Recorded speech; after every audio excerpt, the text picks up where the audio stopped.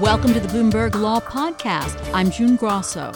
Every day we bring you insight and analysis into the most important legal news of the day. You can find more episodes of the Bloomberg Law Podcast on Apple Podcasts, SoundCloud, and on Bloomberg.com/podcasts. Elon Musk seems to have come out on top in his latest battle with the SEC over his tweeting. The SEC asked a judge to find the Tesla CEO in contempt of court for violating an October settlement over tweets with a tweet in February. In a hearing on Thursday, a judge seemed to have kicked the conflict back to the parties. Joining me is Peter Henning, a professor at Wayne State University Law School. So is this basically a punt where the judge says, you guys work this out, I have some more important work to do here? Well, certainly, judges much prefer, especially in civil cases, that the parties work it out among themselves. So I think calling it a punt is probably the best way to describe it, that she has said, if you really want me to decide, you can force me to by not agreeing, but I think her very strong preference is that she doesn't want to hold Musk in contempt, nor does she want to smack down the SEC. So I think she's very much hoping that they will come up with some compromise that she can then sign off on. So it appears the SEC's reading of the agreement was too restrictive, and Musk's reading would just undermine the agreement in full. So is it going to end up somewhere in the middle?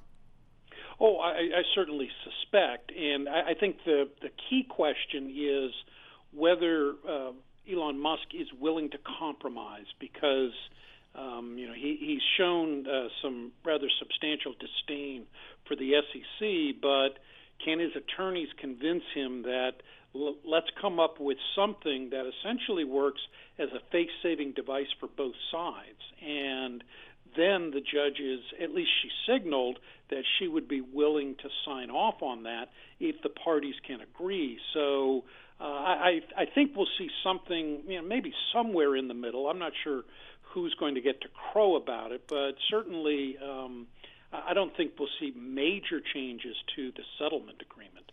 So Musk's lawyers had argued in court filings that he has curtailed his use of Twitter recently, but a review of his account shows he's tweeted more in March than any other month since June.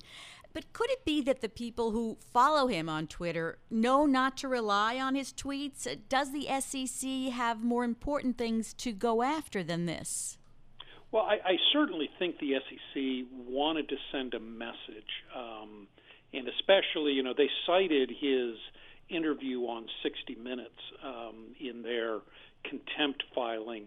I think what the SEC wants is at least some acknowledgement that settlement agreement had some teeth to it beyond the $20 million that both Tesla and Musk paid.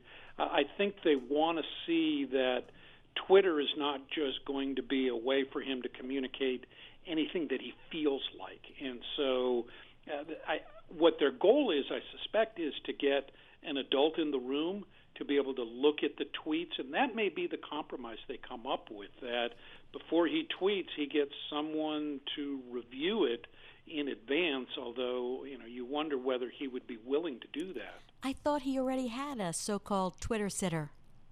Well, he does.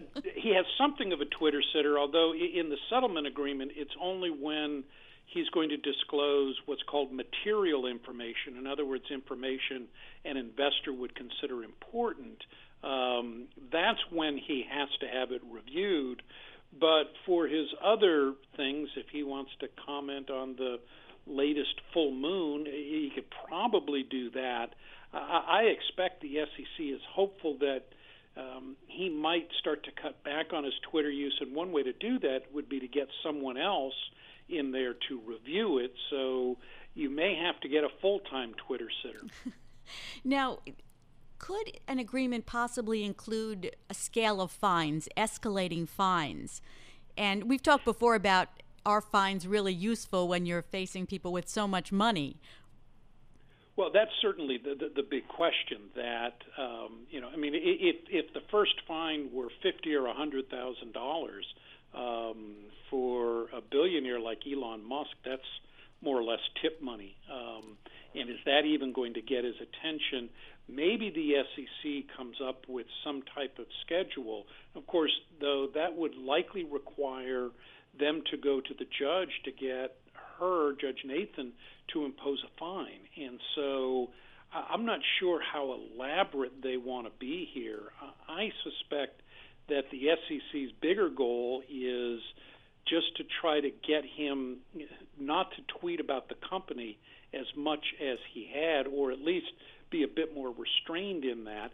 You could put fines in there, but is a billionaire going to notice a fine that's listed in the thousands of dollars? I think the answer to that is no.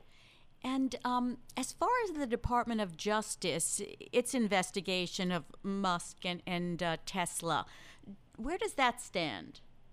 Well, we haven't heard much about that lately. They were looking at the company's disclosures with regard to their production.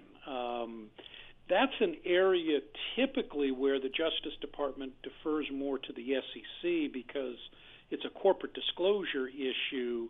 I question whether we'll see anything come out of the Justice Department's investigation because that's not an easy case to make. I mean, that companies make estimates all the time, and a lot of times they're wrong.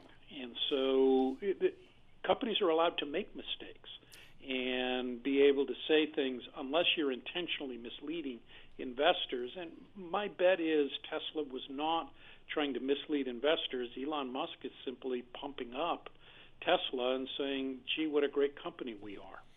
Well, I would like to be at the meeting. The judge ordered that Musk meet with SEC officials for at least 1 hour within the next 2 weeks. And considering all the things he has said, all the negative things he said about the SEC, what might that meeting be like, Peter? Well, think back to your elementary school or high school days when you were called to the principal. That's a long time to think back. Okay.